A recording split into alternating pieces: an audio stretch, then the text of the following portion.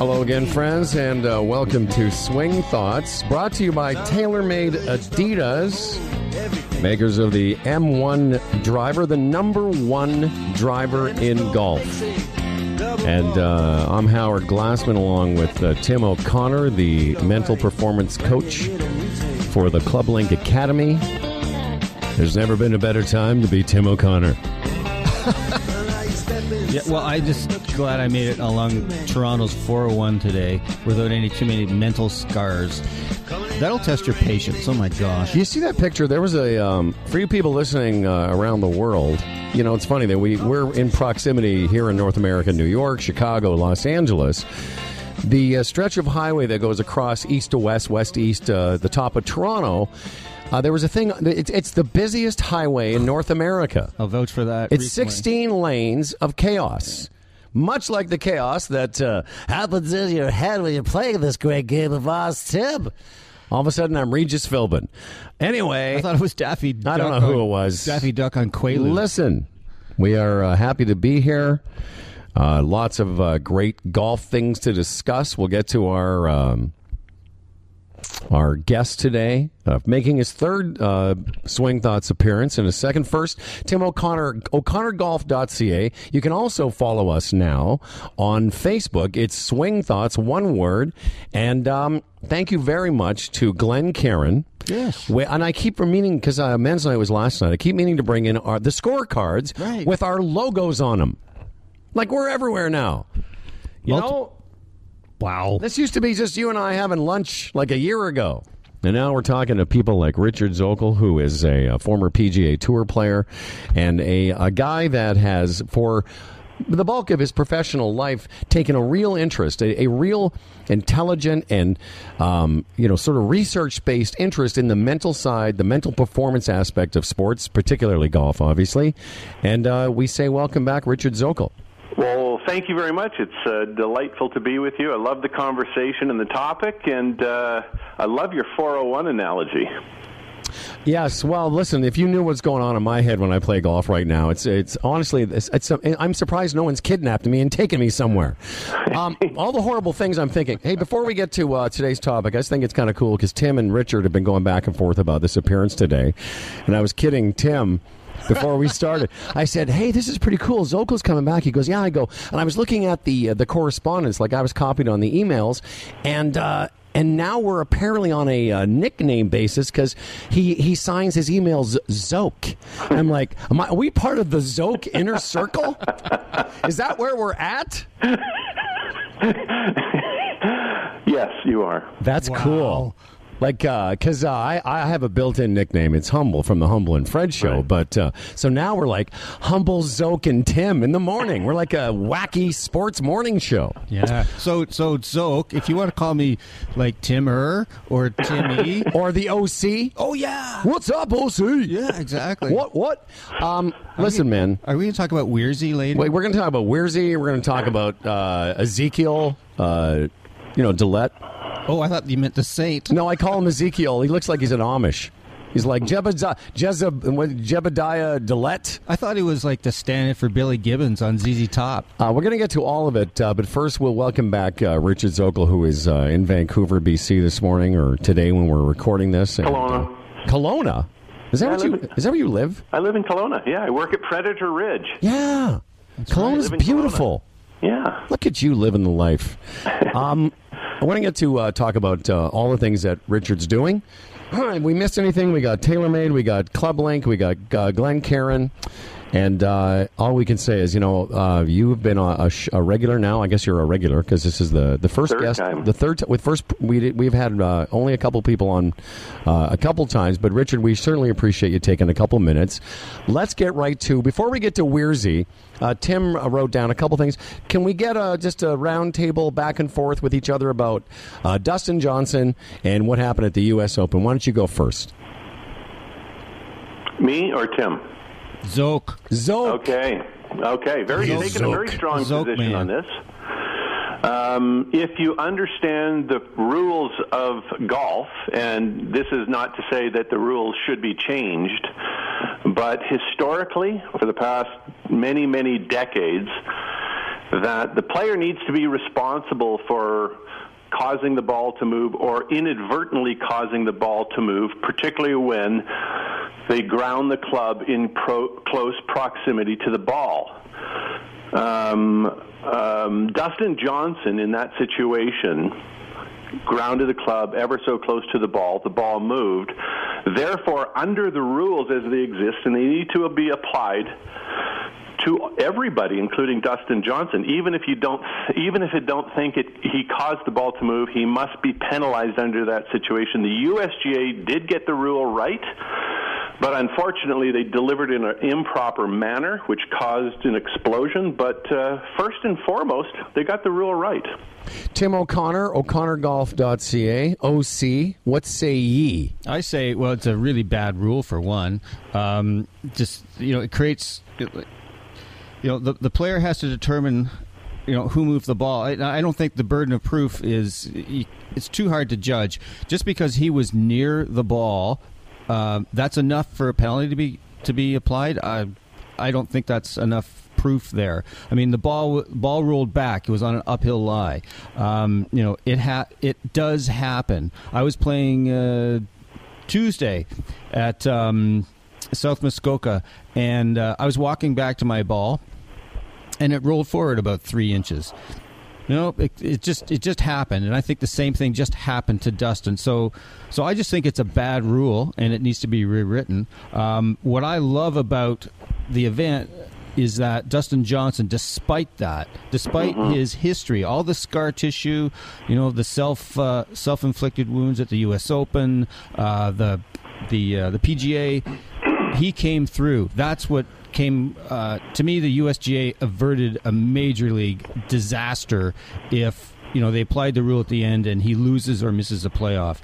They dodged that bullet. But I was just impressed totally with Dustin Johnson.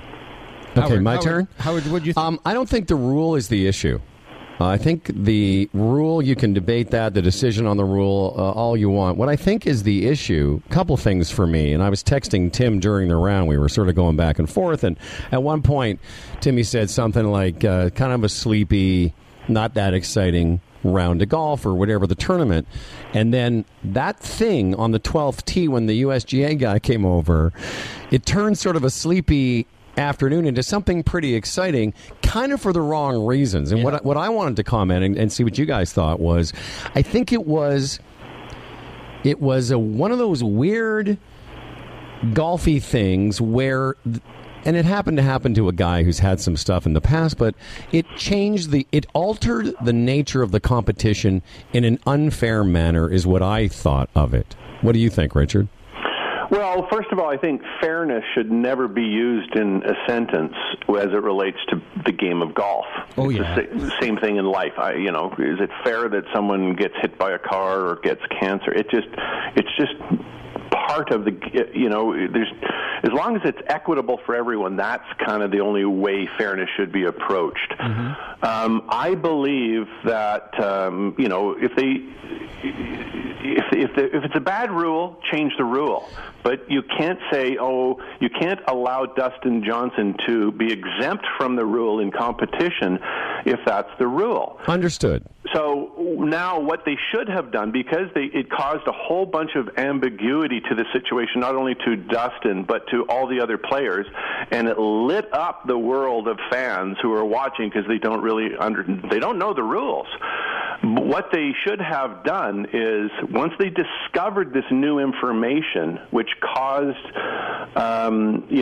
to the Rules Committee to overturn the decision by the official in the moment, because the official in the moment didn't get the proper information from Dustin Johnson. He told the rules official that the ball didn't move, and then the official said, therefore, proceed. That's not the correct information. What they needed to do in the 12th tee is say, Dustin, upon further evidence that we saw you ground the club in close proximity to the ball, we are assessing you a penalty, so it's very definitive. Richard, I was wondering, I totally agree. One more thing, and then they should have said to him, after the round, you have the option to appeal.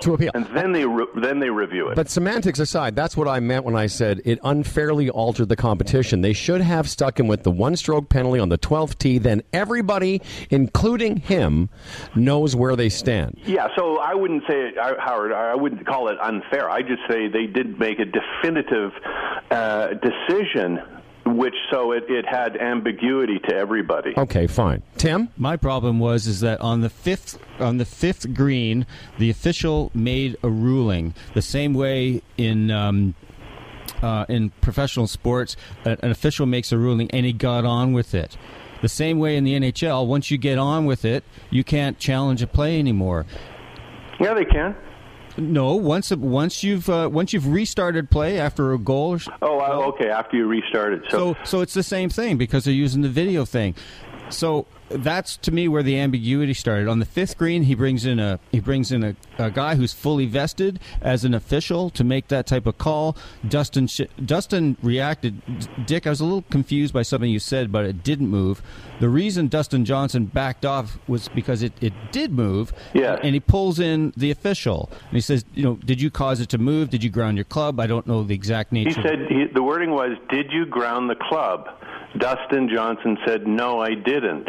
And that's the wrong information. He did ground the club.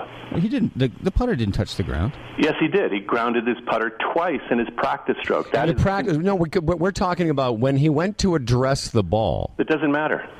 So it doesn't matter. That's great, by the way. This is a good conversation because you're saying that if you're making a practice stroke, and this happened to Davis Love years ago, he made a practice stroke and caused the ball to move.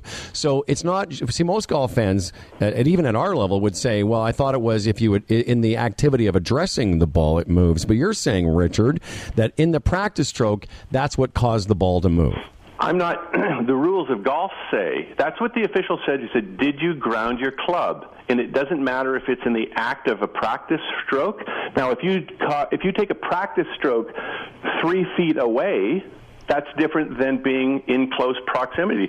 Dustin Johnson's grounded the club on 2 occasions in close proximity to the ball. He was literally millimeters away from his ball, and then he picked it up and moved. It doesn't matter if he's addressing it or a practice stroke. Grounding the club is grounding the club. Well, that's great information because most of us erroneously thought. That's part of what the most people don't understand about the rules of golf. He didn't address the ball.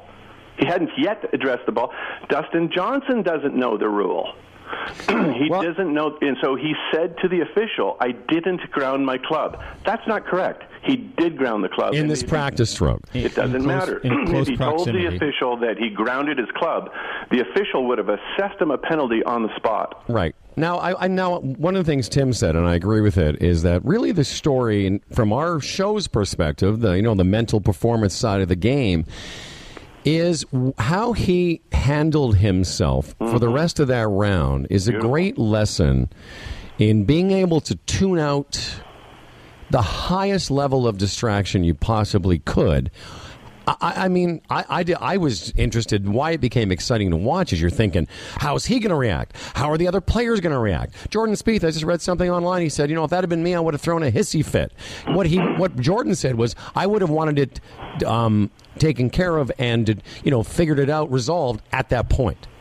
Tiger Woods said he wouldn't have gone on unless they told him what the ruling was. Well, those guys are talking brave from the position they're in. Yep. If you're in the moment, if you're in competition, you can't sit there and go, "I'm not going to move until we get this resolved." Sorry, the rules don't work that way. If that's the case, you'll get penalized again. Right. So I know Rory said that, Tiger said that, and Jordan Spieth said that. But they're commenting from emotions, and I think pretty much a lack of maturity. Strong because they don't understand the rules of golf. Let's talk. Well, you know what? Let's now segue. I'm glad we talked that over because I think I can't speak for Tim, but I just learned something. I just assumed my whole life that it was in the activity of addressing the ball, and you're saying it's proximity to, and now I think we all learned something, including the practice, which is why you're the Zokinator. You're the Zokatroid. You're Zoki. Richard. You've been in the news a little bit. I mean, it was news to a lot of golf fans, but or maybe is this news or just one of those things that's on the down low? Oh, I would say this is a newsy thing. Richard Zokol, who's made a lifetime of studying the mental side of performance in the game of golf, and he's performed at the highest level. And so can you, I know we talked a little bit before the show about how much we can talk about this, but it is now a fact that you're going to be working with Canada's other, very, very famous golfer, Mike Weir. Yes. Now, is that something that, and again, you can at any point say, guys, I don't want to talk about it. Did you approach him? Did he approach you? Well, I've been watching, I helped Mike out, kind of mentored him once he turned pro, got him introduced to playing practice rounds, introduced to my management team and so forth, and for the first few years before he got on tour, and helped him helped him out as he was making his way.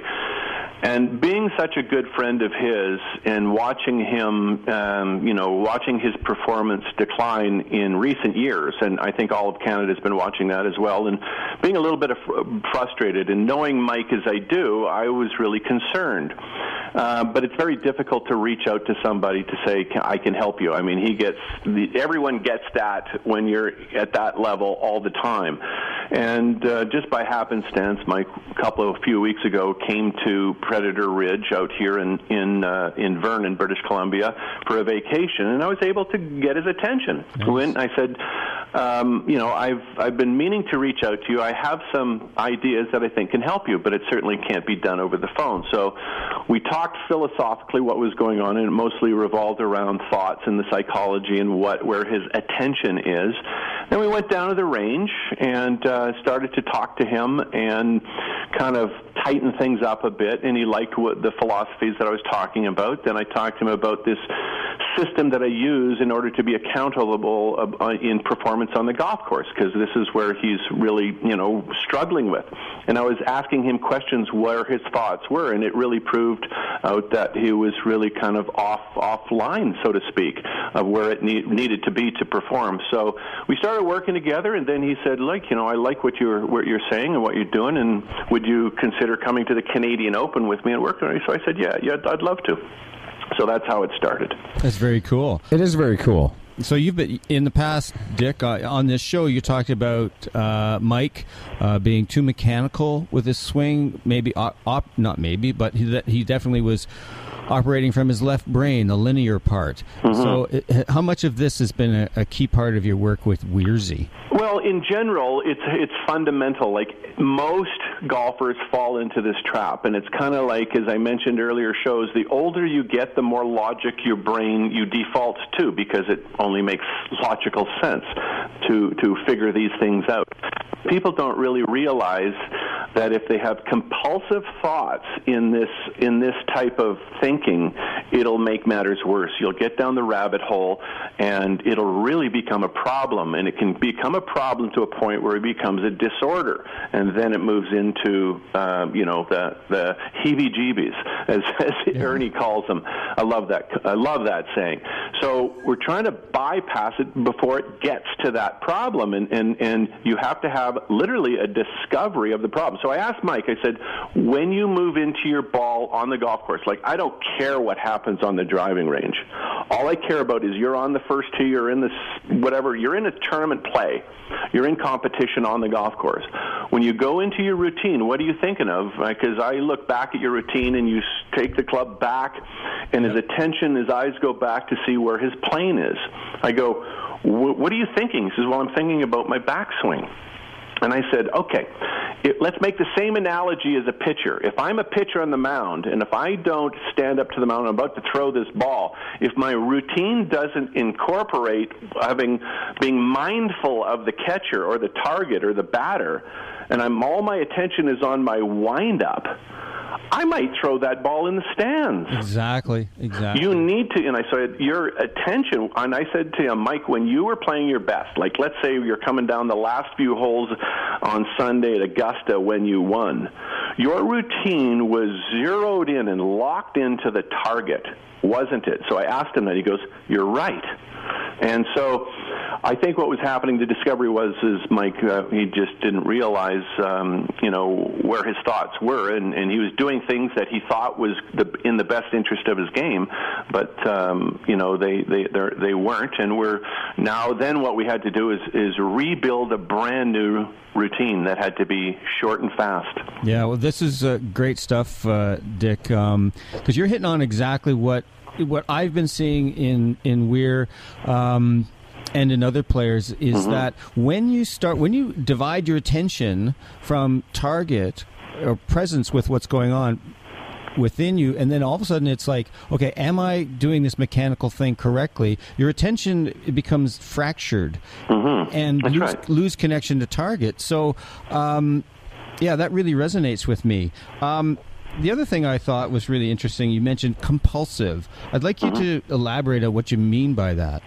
Okay, so you remember in earlier shows we talked about, and this is stuff that, I didn't make this up. I'm just following kind of thoughts from scientists who are doing work with the Harvard Department of Psychology at Harvard Medical. Which is, by the way, I'm going to tell you a little foreshadowing. Where my game is at right now, I probably need a group of scientists to follow me around. But I'll explain later. Go ahead, Richard. Well, you're into compulsive logical you have thought. no idea, son. So what happens is if you're compulsive in thinking, you have thoughts, like your left brain, your logical brain, it's been proven that it can only project forward or project back and remember past experiences. So that's your left brain. When you're in the present moment, your attention, in my mind, and what other people's scientists' minds, you're in the present state. You're in your right brain, or where your intuition lies, and you're into spatial thought, like throwing a ball. That takes spatial thought. It's very different thought than projecting into the future and adding 1 + 1 = 2. So when your attention lives in your left brain, that's where anxiety lives, and you're constantly worried about your expectations about what may or may not happen in the future. Remember when we talked about the analogy, you're standing on the first tee and you look down the fairway, you haven't hit the shot yet, you see out of bounds left and water right. You future project what may or may not happen, and anxiety builds, and it disrupts your ability to execute the shot. So that's a bad. Now, all of a sudden, I love your analogy on the 401. The 401 is like a neuro pathway, and all the cars on the 401 are individual thoughts. Now, you put all these compulsive thoughts on the 401, and you have mayhem. Does that make sense? Absolutely makes sense. And so it's a very similar thing. You need to calm it down. You need to stifle that out-of-control, compulsive thoughts to calm it down. You need to do things like meditation to be able to calm it down. That's why hyperactive, logical people say, I can't meditate. Well, they haven't trained themselves to do it. If you train yourself to do it, just like saying an obese person who says, I can't run a marathon, that's because you haven't trained yourself. You have to build up those building blocks to move you, to transcend you into a different, be compulsive with fitness, or be compulsive with good thoughts, opposed to being compulsive with bad thoughts. Understood. So you're now going, and I want to talk to you too, a little bit about your schedule when you come out here, because two things. It would be awesome to have you in our studio. Yep. And, again, I don't know how you would feel about going out and golfing with me and O'Connor here, but I think that might be fun for you to watch, the Swing Thoughts hosts in action. I'm not sure what kind of time you're going to have, but I think I could get us on a pretty decent golf course. I don't know. First of all, I don't think I'm going to bring my golf clubs. I'm coming in on Sunday, and Monday morning I'm going to be on the golf course with Mike, and we're going to be reporting his what I call golf zone. Okay. And that's the next step. Is like, first of all, you have to have a proper routine, and My time, I thank you very much for the invitation. Richard, don't worry about it. We'll work this out offline. Yeah, you don't have to worry about it. If it was possible, great. So let's talk about the steps you're going to take with Mike, and then I'm going to tell you about a golfer that could possibly use your help as well. I think there's just majority of golfers need this help.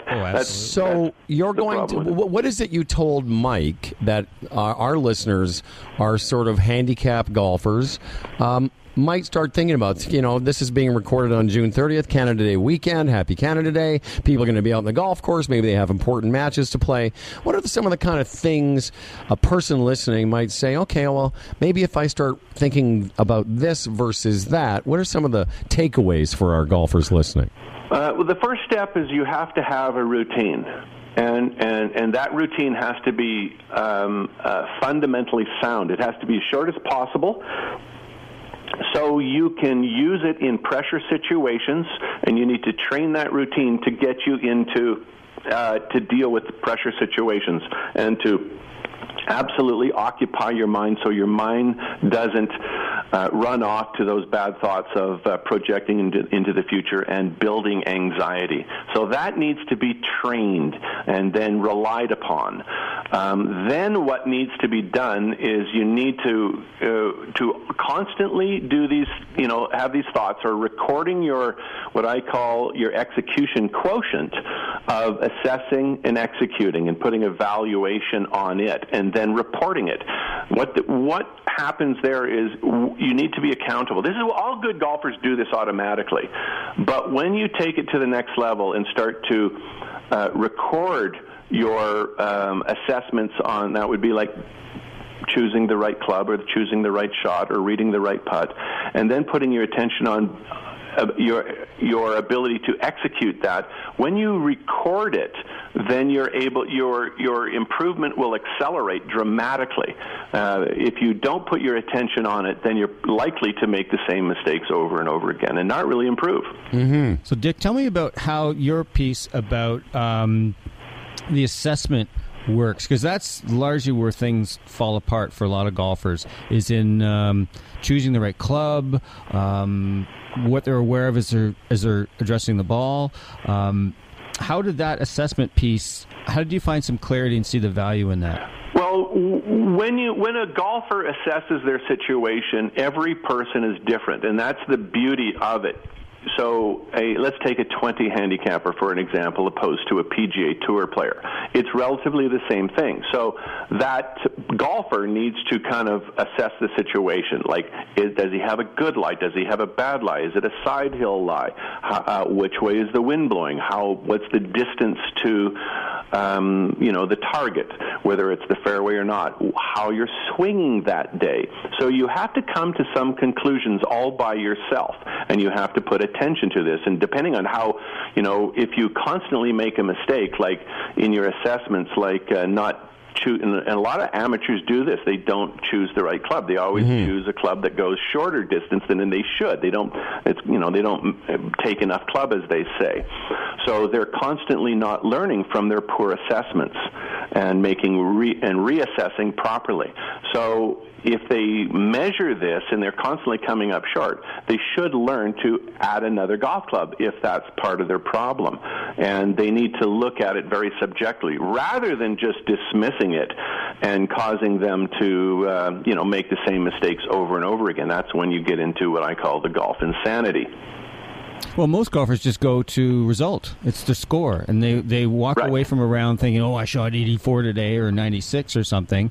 And they don't look at that assessment piece of what went on into it. So what contributed to those numbers is they don't often think about, they'll think, I took a triple on that hole, but they're not thinking, okay, I had a bad lie. It was kind of iffy. I probably should have just laid up. I probably shouldn't have tried to hit the hybrid when blah, blah, blah, blah, blah. All they know is they took an 8 on a par 5. And that's the poor thinking. They're constantly, compulsively thinking of the results. And then it compounds the matter, and they start to get down the rabbit hole. And they keep doing this over and over again, and the deeper they get. Rather than putting their attention on, when a golfer puts their attention on, okay, I'm faced with this shot, it speaks to the one shot at a time mandate. So you stand there, you assess it, and then you execute it. All success comes down, when you refine it down, it comes down to two things: your ability to assess and your ability to execute. That's it. It's that simple. And now it's different for, as I mentioned, a 20 handicapper or Tiger Woods. It doesn't matter. It's the same thing. It's relative. And if you put your attention on assessing and executing and start to record that data, that information, then inherently it brings you back into the present. If you're playing golf and your thoughts project to the result, your thoughts will inherently put you into the future, which will stimulate anxiety. Yeah, exactly. And so I think what you're talking about in many ways is just playing from a more neutral mindset. When you take a look at your assessment, you find out where you are, you take your emotions out of it. You don't live and die. You know, when you make a triple, you don't want to just kill yourself. Although wait a second, you don't feel so great. Wait a second, you don't want to kill yourself when you make a triple? Okay, yeah, me neither. So Howard, I wanted to ask you. You've been really. I've been playing as much golf. It's been a nut month for me, but you've been recording your thoughts in Birdie.com, friends of show again. Yeah. Not as much in the last 3 weeks. Oh, but go ahead. You just didn't want to commit. No, because here's the thing. I've been having such vile thoughts on the golf course lately. I didn't think I should put them down for fear of people coming to take me away. Did you have a question for me? Because I have a question for Richard. I was just well Richard was going to ask your question of Richard, but I want to get into this app that he's working on and how that. Okay, we'll get to the app at the end. I tell you what, we're gonna do. Richard, are you cool for another 15 minutes with us? Be happy to. Yes. Great. So I wonder, because we've kind of been hinting. We talked about it on our last show that I had, not the best result at a big tournament, but I play a lot of tournament golf. I play, a couple weeks ago I played it, in the province of Ontario. 2 weeks ago I played in the biggest tournament that was being played. And it was a little bit outside my comfort zone. Real briefly, years ago I played in a bunch of these tournaments, but it's been a long time, and I qualified for this tournament. It was great. And what I would ask you is this. One of the things that has come up for me, because I'm in a real... I said to Tim before we started recording, for someone that knows as much as me in terms of the amount I've read and discussed on the mental side, me the broadcaster and me the golfer are two different people. Because me the golfer right now, I'm playing as bad as I possibly can.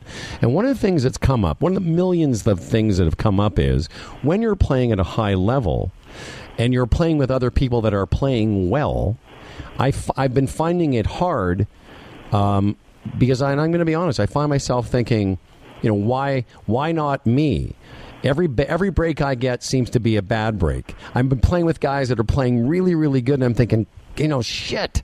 I'm as good as that guy. I'm better than that guy, and I'm not playing as well. I don't seem to be able to access my natural ability. And so, of course, I'm having nothing but compulsive thoughts about my golf swing, compulsive thoughts about my process. I've had, a bunch of tournament golf recently that I haven't had that many great results. Well, because you're thinking about results. The harder you push into your compulsive thoughts, the worse it's going to get.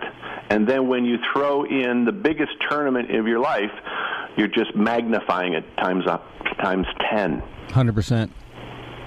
So you're not recognizing you're down the rabbit hole. Oh, I'm way down. You're way down, exactly. So you have to give up, like Knudsen said. In order to gain control, you have to give up. So you have to give up your logical thought compulsiveness. And you're going to have to start, it's not easy when you're that far down it's kind of like, a guy who's trying to stop. He's an alcoholic and he's got to stop drinking. He makes a decision on the day to stop drinking. Okay, that's wonderful. So there's some people that are able to maintain those good thoughts and stay dry for 20 years. But if the guy,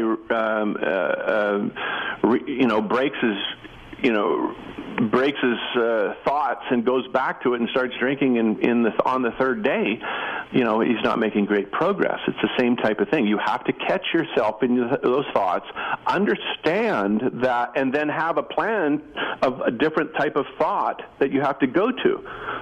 You're going to have to, in my mind, you're going to have to learn how to get your conscious attention into the present moment. And that equals learning how to meditate. Well, it's interesting because I was saying to Timmy before the show, the first couple months of the season, I was been meditating a lot. I was recording a lot of golf stuff. And physically, I was, probably playing as well as I can. I had like a month and a half where I never shot over 75, and I was having a lot of good results, played well in some tournaments, qualified for this tournament, really didn't even mean to, just showed up and had a good number that day. Mm-hmm. And now I'm like the opposite. I'm like the negative. It's like now I'm just chasing my tail, and it's funny what's coming up for me because I know better. But, even last night I played in a little mini tournament, and, I found my ball. And there was three of us that kind of blocked tee shots, but pretty good shots. And the other two balls were findable and playable. And I found my ball, and as soon as I saw it, I'm like, you got to be kidding me. Because it was in the worst possible spot of the three of us. Let me just stop you right there. Yeah. You are emotionally attached to the results. I know. Ball, it blows you apart. We've been working on this, Dick. No, I know. That is destructive thinking at the highest level. This is why I'm sharing it with you, too. Like I'm the only one. No, everyone's in this boat. What's that, pal?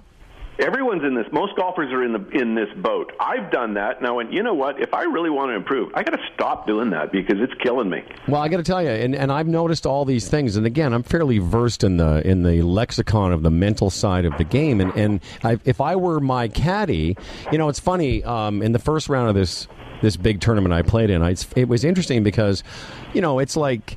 I was telling somebody, we had live scoring. I mean, it was way beyond my emotional ability. So every 3 holes, there's a woman as volunteer saying, what are your scores? And the two guys I'm playing with, one of the kids I played with ended up tying for 5th. Really good golfer, right? So, the other 2 guys in the group are like 3-4-3. Other guy, 4-4-3. Howard, 8-6-5. And it was funny. It became a joke with me because every time I'd see the volunteer, I'm like, oh, Christ, here we go.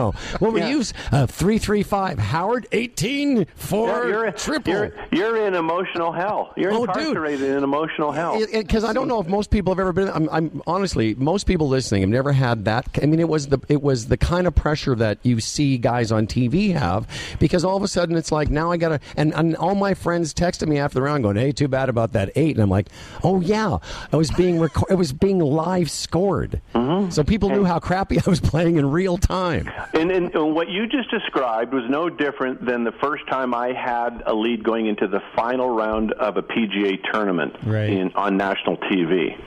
Me shooting 79 while I had the lead of the PGA tournament, the 1986 Anheuser-Busch Classic, was the same thing. It was hell. I'm, writing down bogeys upon bogeys upon bogeys on national television. So how do you do it? Well, I said, I had to understand what's going on, and then I had to learn from it. These are learning opportunities. 100%. And if you repeat the same thing over and over again, don't learn from it. That's insanity. You've got to be able to see the compulsive and bad thoughts of projecting into the future and why it's causing you this emotional anguish, which debilitates your ability to hit golf shots. Then you have to change it. You have to get present. That's why all these players work with sports psychologists, because they bump into that same problem as you, Howard. Every golfer does. Well, it's interesting when I ask you how you dealt with it, because obviously you learned how, and it gave, again, it's been a long time since I played at this level, but I have played it. I played in 4 amateurs. I played in the national amateur, but I found myself so far out of my comfort zone. Yeah. And it's interesting because my score went down by 10 shots in the second round, and I didn't make the cut, but I thought to myself, if I'd had one more day, exactly. I needed one more day, and I would have been able to be that much more comfortable, because my second day was a totally different feeling. Right. And when that happened in my mind, that's when I started working with Dr. Richard Linetto from the University of Guelph, and he had this heart monitor, right? And he started teaching the rhythms of biofeedback. And so when you look at what Graham DeLatte has gone through in the past month, that's what he reverted to. He went to the Focus Band to start working on his feedback, and he's playing today for the first time, or this week at Barracuda. But this is the problem that all golfers have, and they have to learn to gain control of their thoughts and make sure they obsessively don't go down they don't get on the 401. They got to make sure they go down the proper pathways. You get on the 401 in rush hour, nothing good is going to happen. Yeah. So, Dick, a lot of the stuff's really resonating with me. I like the word conscious that you use. Right. And I think what happens to golfers is they just get so disassociated with what's actually going on in their body, and what I'm going to connect to is their feelings, their emotions.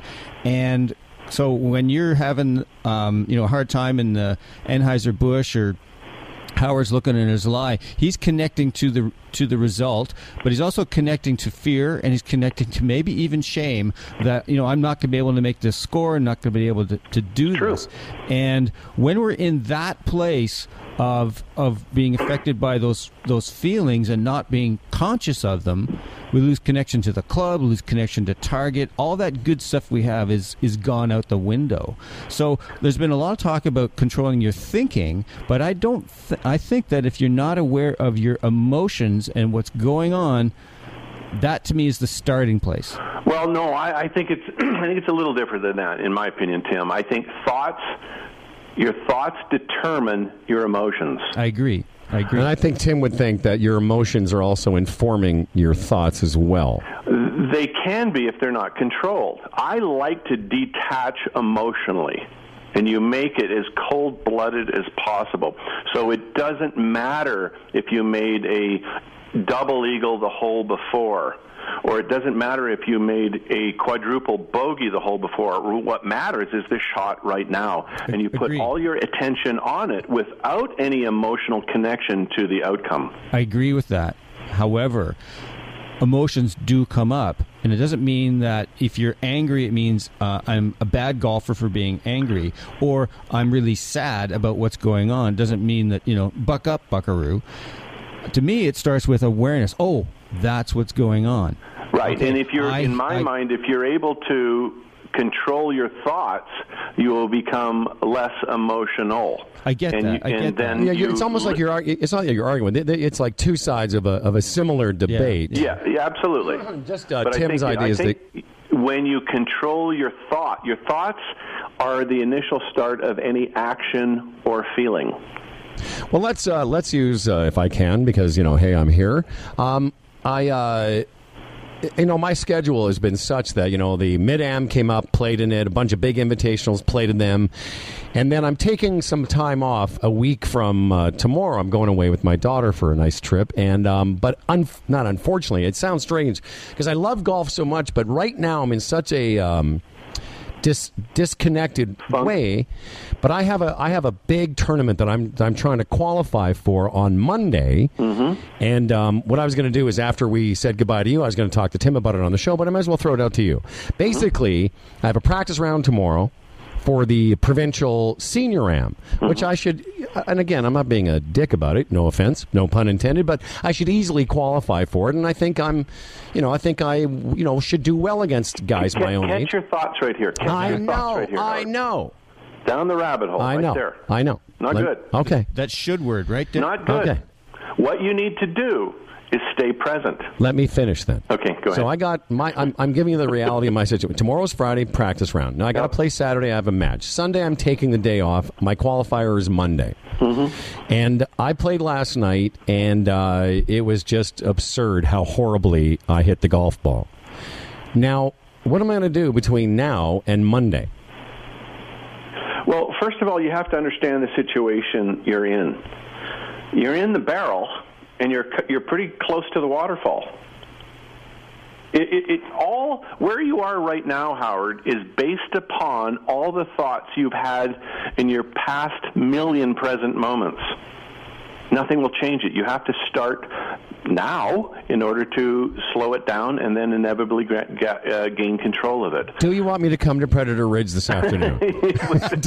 I will get on a plane. I'll be in wherever the hell you live. You need to, first of all, understand that your compulsive thoughts that you're using right now are destructive. They're hurting you. They're not helping you. No. So you can play games with yourself and say, the hell with it, I don't care. It doesn't matter. That will help you. But it's only a short-term fix. It's not a solution.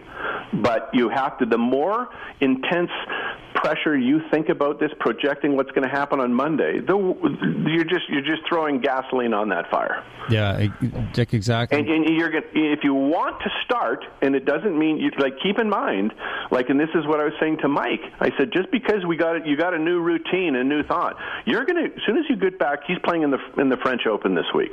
This is the first time it's kind of like a baby learning to walk again. Mm-hmm. But you got to start it, and you've got to be committed to it because it's the right process. Because you got to understand that all we ever have is our present moment experiences. Understood.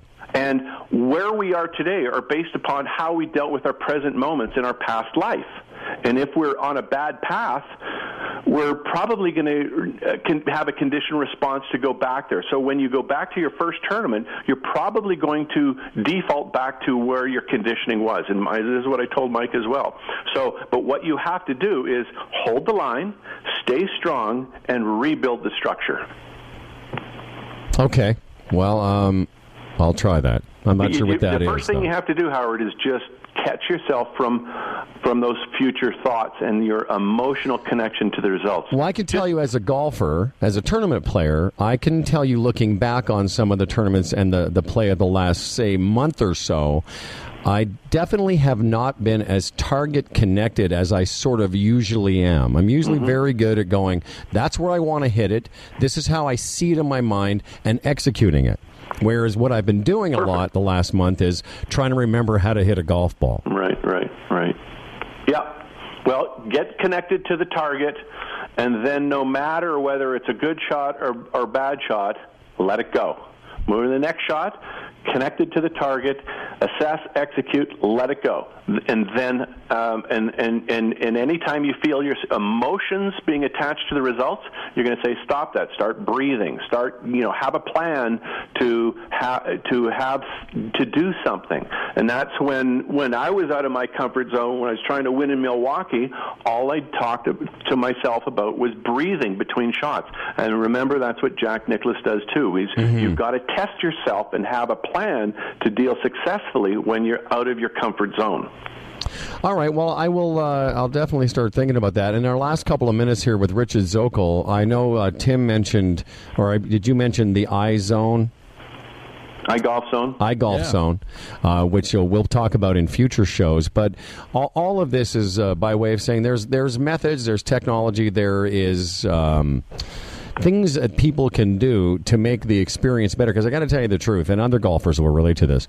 There have been times in the last couple of weeks on the golf course that I was like, what am I doing this for? Like, I just feel depleted of energy. Oh, yeah. Which is bizarre, because it's supposed to be something I love doing. Right. Exactly. No, that's exactly it. And I think it's another. I think everyone can relate to this, Howard. People that have these compulsively poor thoughts literally destroy themselves in this position. And you've got to grab hold. You got to recognize it. And you got to change it and do something about it. And the first thing is just saying, let it go. Let the results go. And play the game for why you want to play it, for the challenge at hand, to feel good about your game, not yourself. Because when you identify, as we talked about before, when you identify your who you are to your game, that's when you are, oh, man, that is so awful. And golfers have a tendency to do that. They come home, they kick the dog, and they're not happy. And it's just an improper balance. Richard Zokol, always a pleasure. Thanks for talking to us, and thanks for being so open and honest about what's happening with Weir. And always a pleasure. We'll talk again. Guys, I always love talking to you guys. You guys are really making a difference in the game. I think it really matters. We appreciate it. And listen, forget about your schedule here in Toronto, but if something comes up and you've got a second or two, we'd love to grab you for a coffee. Maybe we'll do a little. We could find you somewhere and record a show remotely. Absolutely. Well, I'm going to be down at Glen Abbey from Sunday to Sunday. I'll be there too. Well, yeah, we all live. I live 5 minutes from there, dude. Well, let's grab a coffee. Hang out. I work out there. Yeah, Tim works there with me and Zoke and Tim. All right, pal. Let's get together. We should. Humble Zoke and Timmer. There you go. Hey, you dudes, check this out. I'm going to tell you what. I got this opportunity. I got a call yesterday from my friends at Club Link. And they said, what are you doing? Well, my friend said, what are you doing next Wednesday? I said, I'm going to play men's night, but I can easily not, considering how that's been going. He said, well, there's this kid named Jordan Nibrugi who finished 6th at the Open Championship last year. He's a amateur now, but he's like a phenomenon. He was the public player winner in the U.S. Publics, and he finished 6th in the British Open. 6th. Anyway, I'm playing a practice round with him at the Abbey next Wednesday. Oh, far awesome. out. Yeah, no, I was like totally stoked because it's like, I don't even care how I play. Just to be close to a 22-year-old, a PGA Tour phenomenon golfer is going to be like. It's going to be mind-blowing. Well, good point. And you know what? They've got that fresh mind, and they haven't been introduced to the 401 yet. That's right. Yeah. But it's funny because when I went online and looked at this kid's golf swing, it's just insane. And golf, that's what's so good about this game. I was trying to explain it to my radio partner, Fred. I said, there's no other game in the world where a 56-year-old guy would be able to go onto the same playing field as a 22-year-old budding superstar in the sport. Like I'm not going to go shoot baskets with the kid who's number one draft pick from Indiana. Mm-hmm. Like it really is. It's going to be neat because I got to play with a couple kids last week in this mid-am. One of them was, like I said, he tied for 5th, and just watching him hit a golf ball, in between my triples, it was pretty fascinating. Okay, Howard, in between your unsatisfactory assessments and unsatisfactory executions. Yeah, in between my unsatisfactory assessments that all my friends saw on the internet. That's right. It's so funny. I see my buddy Fred the next night. We went to a concert. He goes, hey, a good couple birdies there in the back of the night. I'm like, what are you talking about? He goes, yeah, we were at the cottage watching you. I was like, shut up. It was a tough golf course. Dude, it was here, check this out, Zokes. It was 7,000 yards, and it was just blowing all day. And, if I'm hitting the ball good, it's fine. I can handle it. But hitting it, not on the center of the club, though. These kids are hitting it like 290 in the air, and I was like necking it out there 245. I've got like a hybrid into the par 4, and this kid, I go, what did you hit there? He goes, 9-iron. I'm like, shut your face. All right. Okay, here's my last tip for you on Monday. Talk to me. Here's the last tip. Don't throw gasoline on the fire. That's okay. It. We'll just leave it there. That's it. And that's when you have these thoughts coming up, feelings of just go. Let it go. Just say, let it go.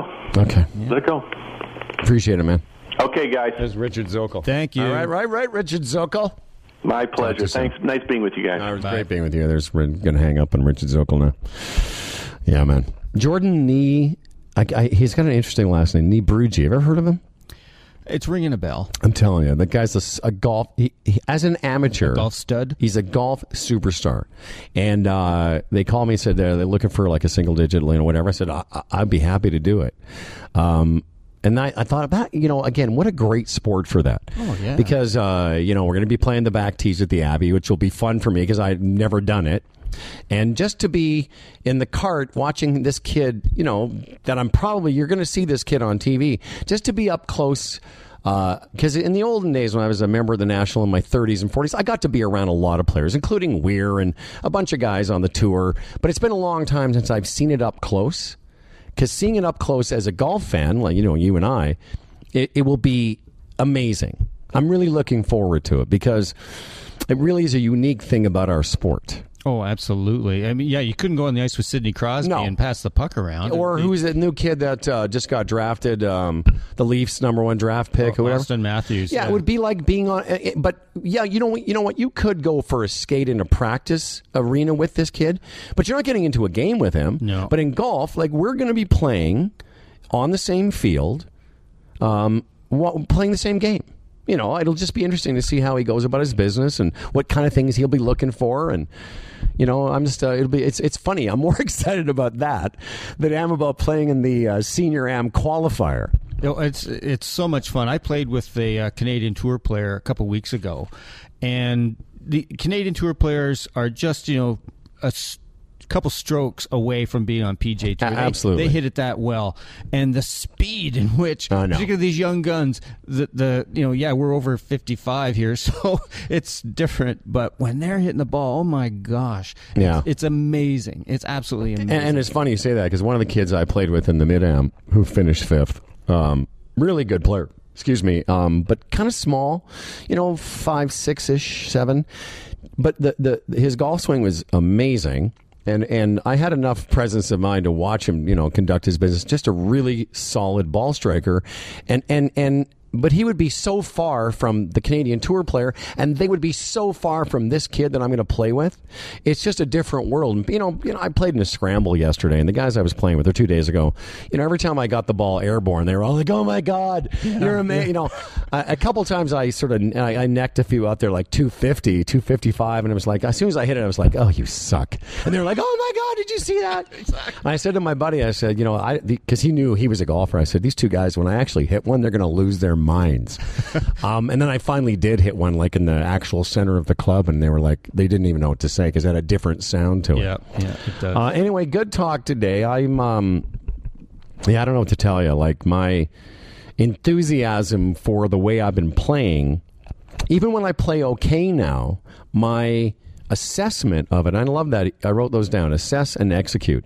My assessment of even my, when I shoot 76 or 7 now, which I do, I still think it sucks.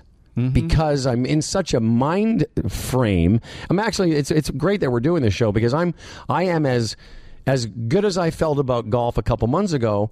I'm at the opposite end of the scale. And I know that guys listening will relate to that, because we all go through that. And I said this to my buddies last night. Golf's about peaks and valleys, and I'm in the valley now. Mm-hmm. And I'm trying to get out of it, but it's tough. Every day I go there now, I'm like, okay, I know enough to start each round anew, but pretty soon I'm in this mode of, there's that bad, I couldn't tell you how many times last night that I was feeling sorry for myself. Yeah. Like, who wants to do that? I know, but what I love about our show is that what you're going through is no different, as Zoke talked about. See, my good pal Zoke. I'm going to, by the way, from now on, amongst my golf buddies, I'm going to go, yeah, we had Zoke on the show. They're going to, who are you talking about? Oh, well, only his friends call him that. Exactly. You call him Mr. Zokel. We're on the inner circle. Yeah, we're part of the Zoke inner sanctum. Yeah, so us in the inner sanctum, but everyone goes through this stuff. I know. Feeling sorry for themselves, getting compulsive and down the rabbit hole. Every golfer does this. And that's why it's really cool, on a personal note, to see Zoke now. So I'm getting a habit of it now. Now he's working with Weirzy. And this could lead to him working with more people, because that's where his passion lies. He loves this stuff. And that's why he's been become a friend of ours. I've talked to him over the years. Sometimes I think it's going to be a 10-minute phone call. It's like an hour and a half, because he just loves this stuff and he knows it. And so he really has been reiterating a lot of stuff that we've been talking about, and things like in your language, when you talk, just like so many golfers, that I should do this, I should do that. There's an expectation, there's judgment that, yeah, you should do it if you're of a certain level of golfer. And if you don't, you're not that level of golfer. So as Dick talked about, there's some self-identification there. And just being in the present moment,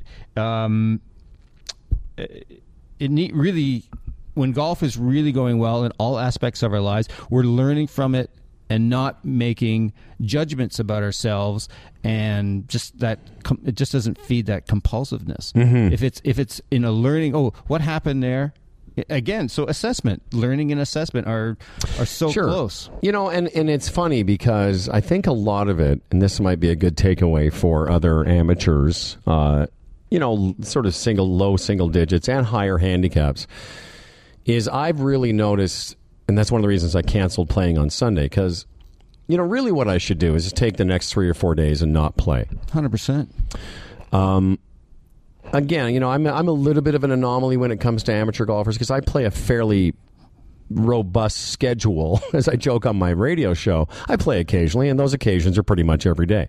But I got a lot of golf tournaments on my schedule, and this one coming up is on my schedule, and it does have some meaning to me. I know I said should and would and could, but I know that one of the things, you know, Tim O'Connor, my mental performance coach, and I have talked about it a lot is the rest and recovery phase. Yeah. And I could tell last night, like, I hadn't played a round of golf on my own ball. I mean, I played a scramble the day before, but that was just more fun, even though I didn't hit it very well. But I hadn't played in a couple of days, and I found myself after 3 holes yesterday tired. Yeah. And that's a weird thing to be for someone that plays as much. I'm physically in good shape, and I'm in golf shape for sure. But basically, I think it was maybe it was even the third. It was the second hole. That's what I remember. I remember walking off the second hole we played last night going, ugh. Yeah. Like this. And all I did was just not getting up and down. I was like, stupid golf. And that's your first clue that you really shouldn't be there. Yeah. You know, to me, it's whether you're playing a lot of golf or you have a lot of things going on in your life, and you know you sold your place, you got all kinds of stuff going on with your business. So, but I'm just making a connection to everyone. It has busy times in their life, and when you want to go play golf, well, it should be. And how's that? But golf really should be an escape. You know, it's fun, it's challenge, time to be with friends. And even when you're competing, if you can still keep that kind of a mindset and that you're fresh and you want to be out there, then you can start to play some golf that's really, truly indicative of your potential and the amount of skill you've got and the talent and the work you've put in. But when you're tired and just not really, I mean, that's time to get away from it. And I think another thing in terms of, you know, looking back and what can I learn from the last 2 or 3 weeks? Because, you know, I think the last show we recorded, it's just really great. It's like actual therapy for me. Because in the last show we talked about the humiliation of shooting a huge number in a big invitational. And then right on top of that, I have to go into the mid-am. And that was fairly humiliating. I'm not going to lie, it was. You know, a lot of my friends were worried that I wasn't going to come back the second day. I was like, oh, really? Really? Would I give you that? And maybe I would have 20 years ago, but I was always coming back the second day, partly because I knew that I'd feel more comfortable and I'd like to see how I would do. But I think I feel tired of golf. Yeah. And part of it is because I know what my point was going to be. So in this mindset, down the rabbit hole on the 401, compulsiveness, what it does is it exacerbates everything. And I'll give you an example. So last night, I'm on the second hole of the night. It's a men's night, so we start on different parts of the golf course. I'm on the second hole. I have like 156 uphill into the wind. Middle pin. I'm going to give you this detail because it's important. Uphill, so it's playing. It's probably a club and a half, whatever. Might be playing 165-ish, 168. And I take a 6-iron and I choke down on it, and I'm in a bit of light rough, and I make great contact. And as soon as I hit it, I know I've chosen the wrong club because I rip it through the wind. It lands 175 yards and bounds over the green. And as I'm walking up there, I'm saying to myself, it's not it wasn't that you made a bad swing. It's this that you didn't assess 100%. The number, because really the number was the middle of the green was 156, but I only needed to hit it about 146 to have it hit the front of the green and then release. So I really shouldn't have hit. I had a flyer lie, and even though it wasn't a crazy wind, but enough wind to affect it. But I should have thought, really, the mistake here is short of the flag. But my mental acuity for that situation is way down. Exactly. And that is a microcosm of every shot I hit recently. And just so much like every golfer who plays the game. Once you used to get down the rabbit hole, we'll go with that metaphor, in a round of golf and it's not going well and starting to think, gosh, am I not on plane? Am I not shifting my weight? All that stuff. That takes away from your mental energy to make proper assessments. You're distracted. Your thinking isn't as good because you're in this emotional place. Yeah, absolutely. And maybe just not take the time to make that proper assessment, as I say, from a neutral place. One of the things I've been reading this really interesting book right now called "Trying Not to Try." His last name is Singerland, an academic from British Columbia, and he posits, I like that verb, that whether you are expending energy mentally or physically, it's the same thing. It's still energy. Exactly. So when we're down the rabbit hole and all this compulsive thinking that Dick's, it's really been all this wonderful stuff Dick's been talking about, you don't have the energy to make proper assessments. And you couldn't agree more. And you don't have the energy to monitor your thoughts and your feelings. When you start to lose it, you really lose it when you're tired. Absolutely. And you know, I couldn't agree with you more, and I said that, I'll say it twice. Here's why. Because I know a month ago, I would have looked at that lie, I would have looked at the wind, and my assessment would have been better. I couldn't tell you whether my swing would be better, because the same swing I made with that 6-iron, if I make it with a 7-iron, I'm pin high or just short of pin high. And as soon as I hit it, I got mad-ish, not really mad, but mad enough that because I tugged it slightly. And from the flyer lie with a slight tug, that's why it flew forever. Exactly. And first of all, my first reaction was, about my swing, like, what did I do to tug it? But then as I was walking, I was like, no, the real problem was you didn't assess it correctly. Then I didn't get it up and down and whatever. There were moments in yesterday's round. And again, I think most people who know who play with me would say, Howard outwardly hasn't really changed much. I'm always very supportive. I try and be supportive of other people. I think I over-index on the, making sure I watch your ball and look for your ball and tell you what a great swing that was and nice shot and way to go or too bad. But to myself, it really is something else, what's going on with me. The amount of the things I say to myself, I think I've even joked about, like, really, I would never say that to somebody else. And I think I say that because most golfers have gone through this. That's the point. Most golfers go through this. They call themselves horrible names, treat themselves like they'd never treat anybody else. Yeah. And that's why things like there's things that we get into are deep into feelings that really, really help. So this stuff's really good. But also just little tools. So you could think, how would a PGA Tour caddy, how would he relate to you? He certainly wouldn't call you a bad name. He wouldn't say you're an idiot. You shouldn't be out here. He'd be doing everything he could to help you calm down. And keep in the present. Exactly. All of that stuff. So those are good things you can think about. So coming back to feelings, because you and Zokol were sort of disagreeing on, thoughts. His point was you need to control your thoughts, which will help control your emotions. And I sort of was sided with you that, your emotions inform your thoughts, because if you're an emotionally sort of chaotic state, which is what I've been in playing golf the last, I can't remember now. It's been since early June. And again, even my assessment, if I look at the rounds I've shot in the month of June, it's only been the tournament rounds that have been sort of sketchy. Yeah. I've had a lot of, I've had some 74s and 5s and 3s or whatever, but to me they're meaningless because they didn't happen under pressure.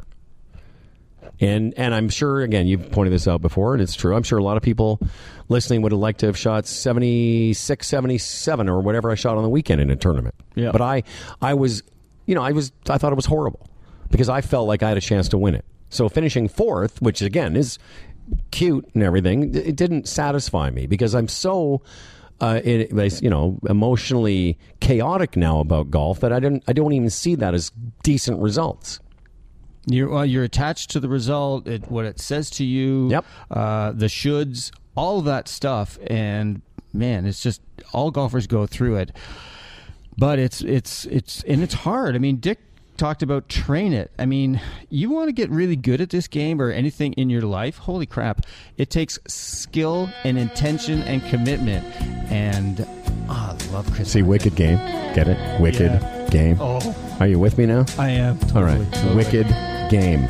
So can we play Soul Sacrifice next? We could do this. Courage.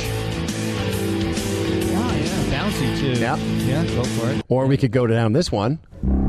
Howard Glassman, 56 years old, loves the game of golf, is thinking of quitting because bowling seems like a lot more fun. Don't. Bowling. Dart players aren't freaking out. There, I'm reaching my hand to you. Grab it. No! Grab it. All right. Take it. Listen, everyone. Great show today. We got to do more music stuff. You come to me and you say, Godfather, my game is shit. You come to me on the day of my daughter's wedding asking for a swing change. Why did I sound Asian all of a sudden? He's the Asian Godfather. All right, kids, listen. Maybe I should do Everting.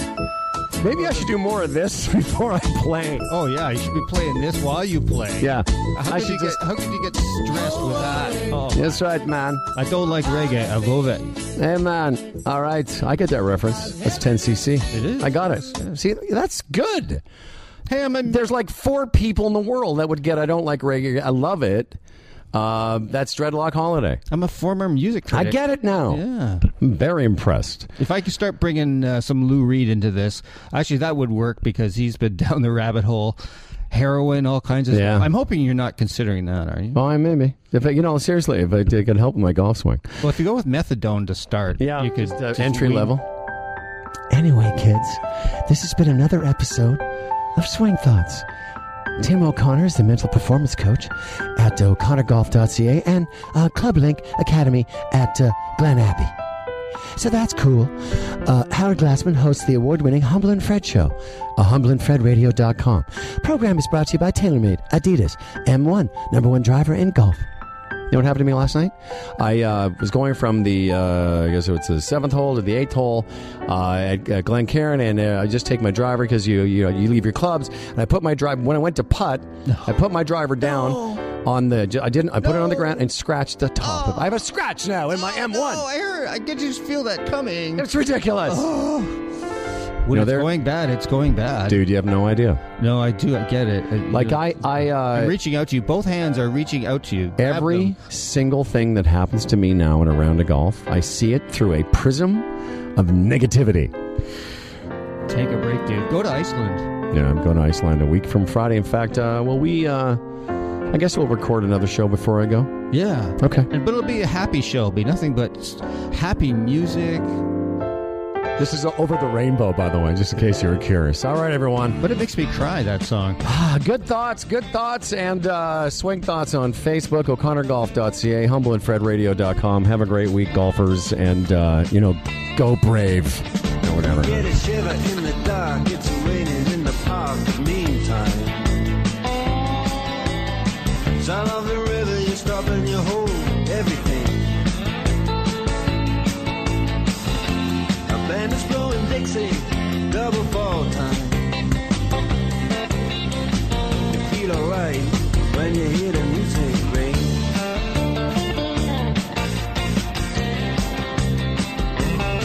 And now you step inside